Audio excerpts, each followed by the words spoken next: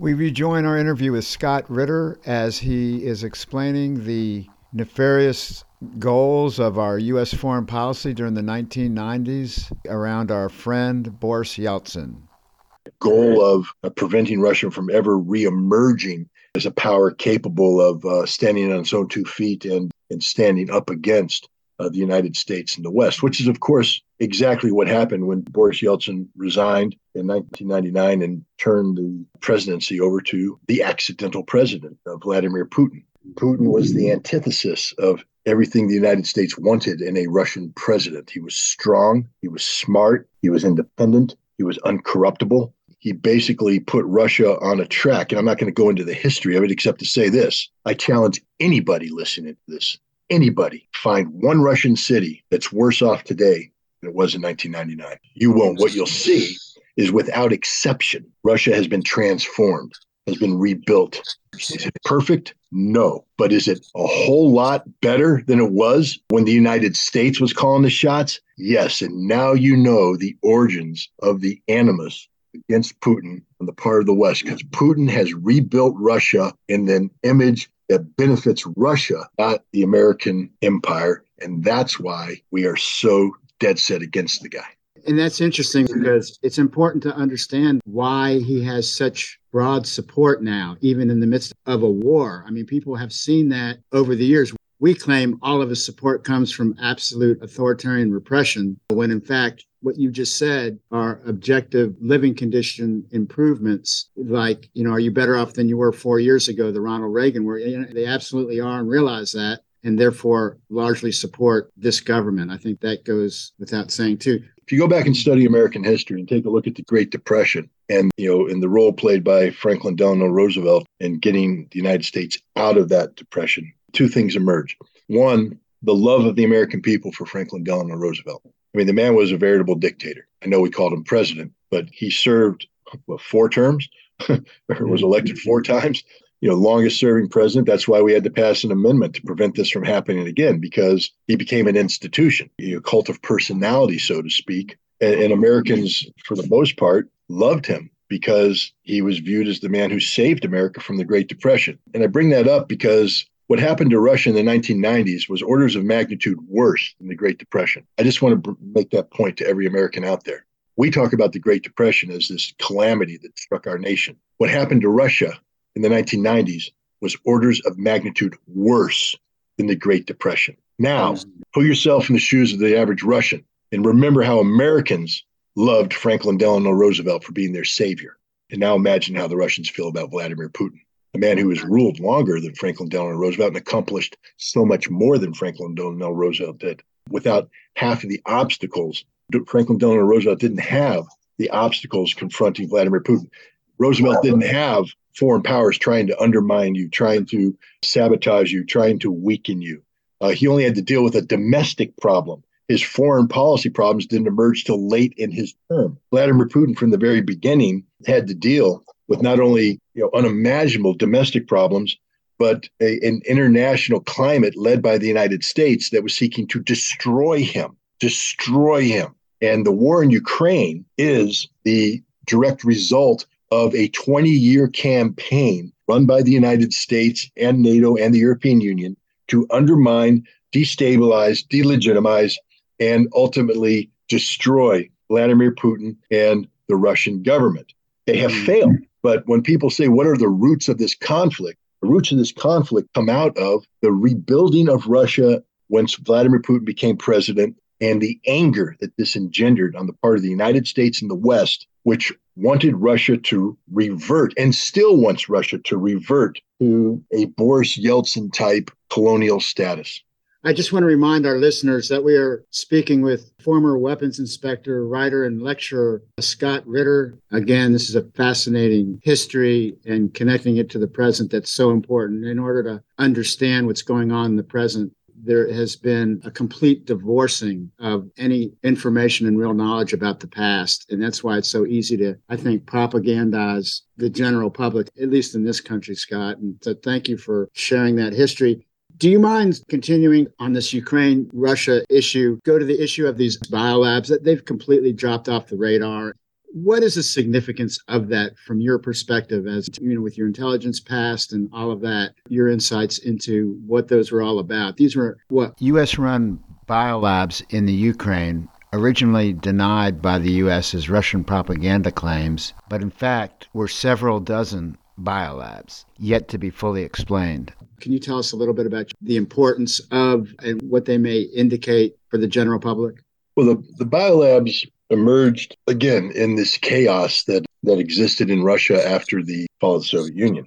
There was tremendous concern on the part of the United States that the Soviet nuclear, biological warfare, chemical warfare enterprises were vulnerable to having their products and their brain trust siphoned away by nefarious elements. So we immediately began to engage the new Russian government and the governments of the various former Soviet republics in an effort to bring these weapons of mass destruction capabilities under control. On nuclear, we sought to remove all nuclear weapons and fissile material from the former Soviet republics, either having the weapons transferred to Russian control or being dismantled and disposed of under American supervision. Same in chemical weapons. We sought to identify these weapons, identify the production facilities, and then start to eliminate these chemical stockpiles. We did this through something called the Cooperative Threat Reduction, or the Nunn-Lugar Act. Hundreds of millions of dollars were spent on this. And one of the areas that we also did this work, this cooperative threat reduction, was in the biological weapons field. Russia, the Soviet Union, had a massive biological weapons capability, and we were very concerned that the biologists that were affiliated with these would sell a biological agent to nefarious actors, malign actors like Iran, North Korea. I mean, this is the definition of the United States. But anybody out there who might want access to biological weapons, Iraq could get them from these biolabs, and also they could take the scientists who were now basically unemployed and unemployable in the collapsed economies of the former Soviet Union, and that these scientists could be lured away and put to work to produce these deadly agents in other countries. So our goal in engaging it early on was actually commendable and laudable. The idea was to go in there and bring the deadly pathogens under control, to make sure that they weren't accessible by the wrong people, to catalog them, and then ultimately to destroy them. And then to provide gainful employment to these former biological weapons scientists, so that we would know where they are, and B, we would keep them from replicating biological weapons capabilities elsewhere. And so that was the genesis moment of this biological laboratory enterprise that has emerged in Ukraine and elsewhere. Not a bad thing, to be honest. But here's the problem. The United States has a very one-sided interpretation of what the rules are regarding biological weapons. We are signatories to the Biological Toxin and Weapons Convention. And so we are obligated under that not to retain biological pathogens that are prohibited and not to allow them to be produced. And yet in Ukraine, we have violated both of these elements. We've taken over former Soviet biological facilities, and in those facilities were samples of the various deadly pathogens that had been produced during Soviet times that had been weaponized. But we didn't destroy them. We didn't dispose of them. We kept them in storage. This is a violation. Is this the essence of the Russian concern, or do they? What was their claim that these were not destroyed as they should have been?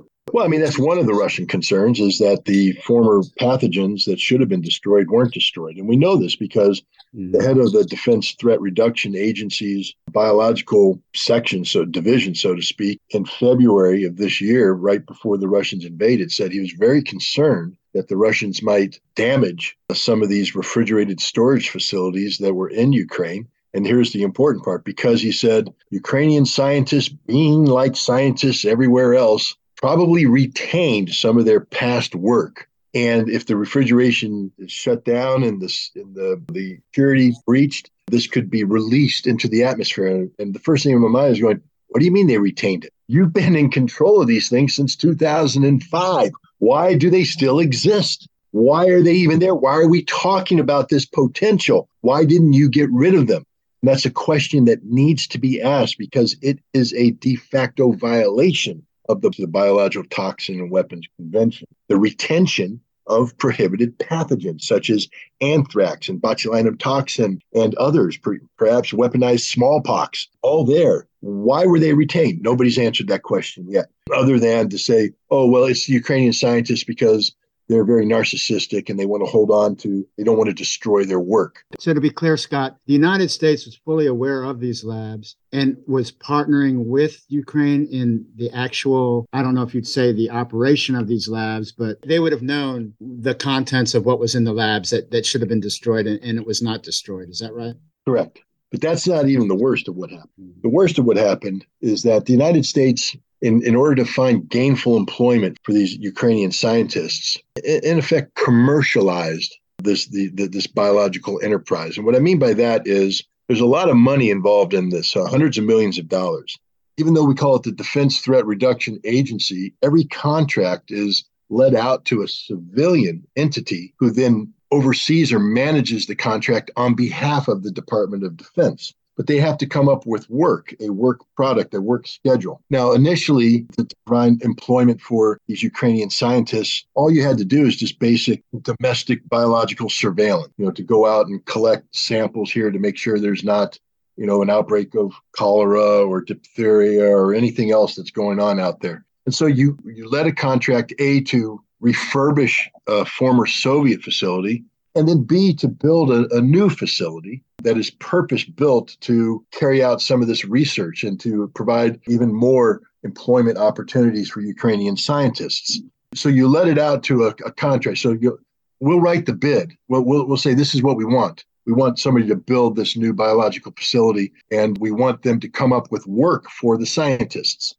So that contract gets let out, and then people bid on it. They write proposals, and then the proposals are submitted, and the government picks one, and they'll hire a vendor, say Raytheon or Hughes or somebody, and they'll come in and they'll oversee this contract. They'll manage this contract on behalf of the U.S. government, and that's fine. Now that facility's built, they need more business, and so people keep sending in proposals for additional business, and a lot of it got shot down. But the one thing that kept getting approved was biological labs. This was a template of success, and so more contracts were suggested, more programs suggested, and they were let out. They sort of cookie-cuttered these facilities throughout Ukraine, but they need work.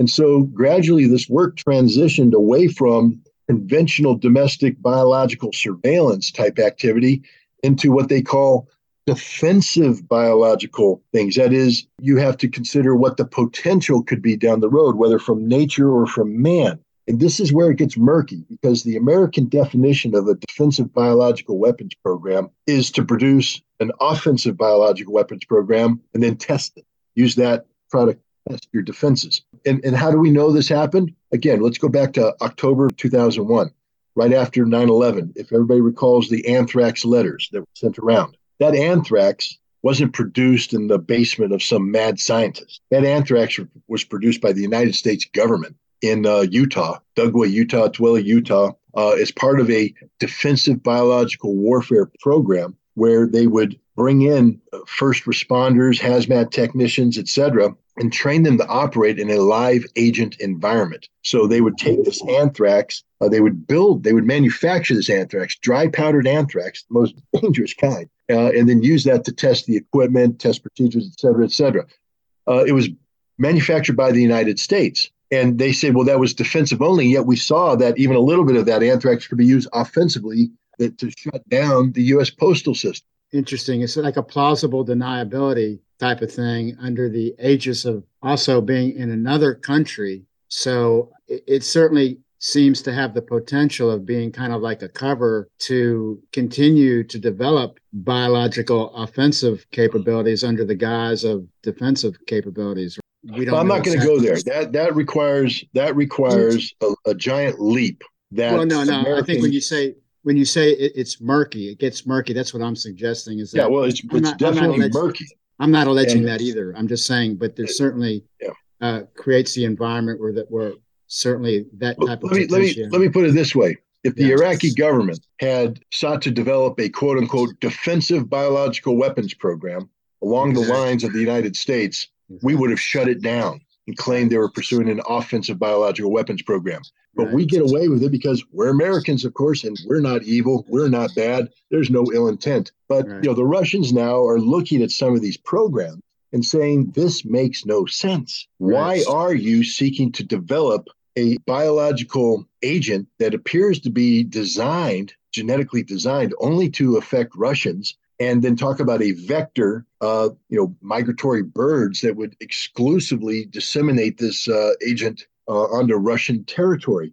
How do you justify this under defense? And this is where we are today. Russia has tried to take this case in accordance with the biological weapons, toxin weapons, to the Security Council of the United Nations. The United States has vetoed it.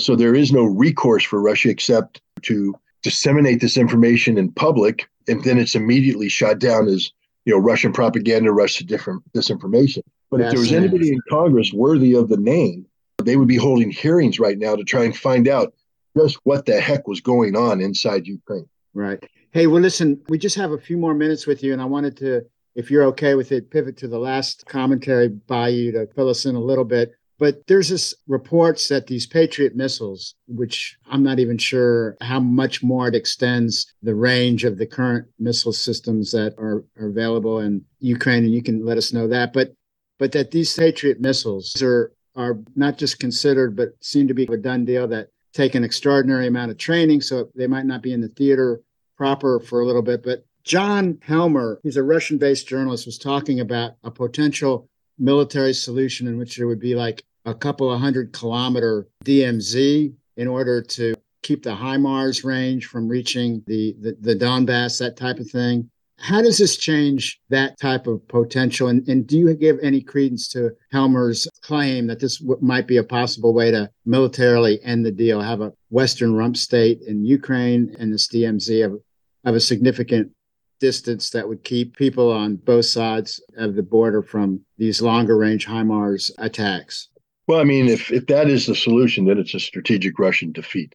Russia has said from the beginning that this is not just the special military operation, is about the liberation of the Donbass, now the securing of the new Russian territories in Crimea. But there is also denazification, demilitarization. So if you have a DMZ that allows a Nazi regime, which is what the Zelensky regime is, to survive and thrive, and a NATO proxy army, which is what the Ukrainian military is, to survive and be rebuilt, then you lost. Ukraine won. And, Russia will forever be fighting a low-grade war of attrition in the South. This is literally the dumbest thing imaginable. I'm not saying that, it isn't going to happen, because nations are capable of doing dumb things. But there's a couple things. One, a DMZ implies some sort of negotiated settlement. Who is Russia going to negotiate with? Who does Russia trust? No one. Angela Merkel has just made it official. The Germans lied from the very beginning about the Minsk Accords, which means the French lied, which means the Americans lied, which means NATO lied, which means everybody lied. And the Russians know that now. Vladimir Putin has come out and said that one of the great mistakes was believing in diplomacy in 2014. He should have finished the job then. Now, if Putin is realizing that he made a mistake in trusting the West to negotiate a peaceful resolution to the Ukraine problem in 2014, that the proper solution would have been to achieve a military victory by Russia at that time, why would he replicate that mistake today doing the exact same thing? I don't think the Russians negotiate anything. I think the Russians are going to dictate. I think tragically this war is going to be fought until Ukraine is destroyed as a modern nation state, and NATO and the European Union have depleted themselves economically and militarily, and will be basically lying prostrate at the feet of Russia, begging for some sort of European security framework that will preserve them. The West has gone too far. And the hubris of the West, sending in some Patriot missiles is going to alter the military balance of power? Are you high? Do you understand how poor the Patriot performs? When has the Patriot been a game-changing system? It wasn't in the Gulf War in 1991 when it failed to shoot down any Scud missiles. It wasn't during Operation Iraqi Freedom in 2003 where it shot down more Allied aircraft than Iraqi aircraft. It wasn't in Saudi Arabia where it failed to defend Saudi oil fields from the drones, Iranian-made drones operated by the Houthi. The Patriot is a very bad air defense system. And whatever benefits it has, pluses it has, will be immediately eliminated by the fact that you're turning it over to Ukrainians who do not know how to operate it, will be learning how to operate it, and being compelled to operate it for the first time in combat. Anybody operating the system on the ground in Ukraine will die. Thank you for that very succinct information. I think that kind of gives us what we need to understand that Patriot deal. So the Patriot, I mean, you're right. Theodore Postal testified in front of Congress many years ago about its inefficacy and all of that. I imagine there are some improvements, but there's not going to be a game changer in any form or fashion other than to escalate the situation, it sounds like. Hey, Scott, last thing, just tell us how people can access some of your ongoing analyses. I know you do a weekly program, so tell us about that so we can get you out of here. And thank you so much for the time tonight. Well, I do a podcast, Ask the Inspector, on U.S. Tour of Duty. It's co-hosted with Jeff Norman, a longtime friend and associate. We do 2 episodes a week, one on Tuesday between 3 and 4. We call it the lightning round. I'm compelled to answer questions within a 3-minute time limit. And we do a more expanded version on Thursday or Friday nights, primarily Friday, but like this week, we'll be doing it Thursday, starting at 8 o'clock, where I will answer questions in a more expanded version. We also maintain a website, scottritterextra.com.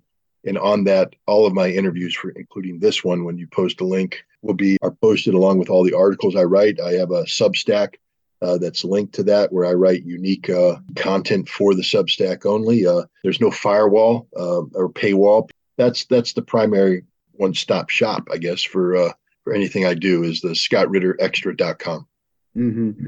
Hey, well, thank you so much for today. And last, can we do a super fast lightning round, like cut your 3 minutes to like 1 minute? But what would you just tell folks on the way out here about what to expect of when this Russian offensive is going to occur? Because it sounds to me that you're very clear that this is turned into a military operation. And can you just address that for a minute or so? Well, the focal point right now on the battlefield is the area around the city of Bakhmut, which is sort of the Gordian knot of the Ukrainian defenses. Ukrainians are pouring everything they have into preventing Bakhmut from falling. If Bakhmut falls, the Russians will be able to unravel the totality of the Ukrainian defensive line. And I think that this is what we're going to see, is Russians finalizing the destruction of the Ukrainian defensive belt, and then using these 10 to 15 divisions worth of troops that are coming in from the freshly mobilized, together with existing combat forces, to promote the defeat of the Ukrainian armed forces. I think we're going to see an absolute military collapse, a routing magnitude unimaginable in modern times. But it's going to be a decisive Russian victory that's going to continue through the winter into the spring. And I think this war will be wrapped up by the end of summer. Very good. Well, Scott, thank you so much. I just want to ask our listeners this is such important information that's completely outside of our mainstream informational base that most of us have been forming our opinions around up and down when it comes to this conflict and stuff. And so thank you so much for pulling the curtain back, and appreciate and look forward to your future analyses into the future. So thank you, Scott Ritter. All right. Thanks for having me. It sounds like you're a little under the weather, so thank you for roughing it out for me, man. All right. Well, you take care, and we'll talk soon. All right, bye. Have a happy holiday. Yeah. We'll see you next week. Don't be late.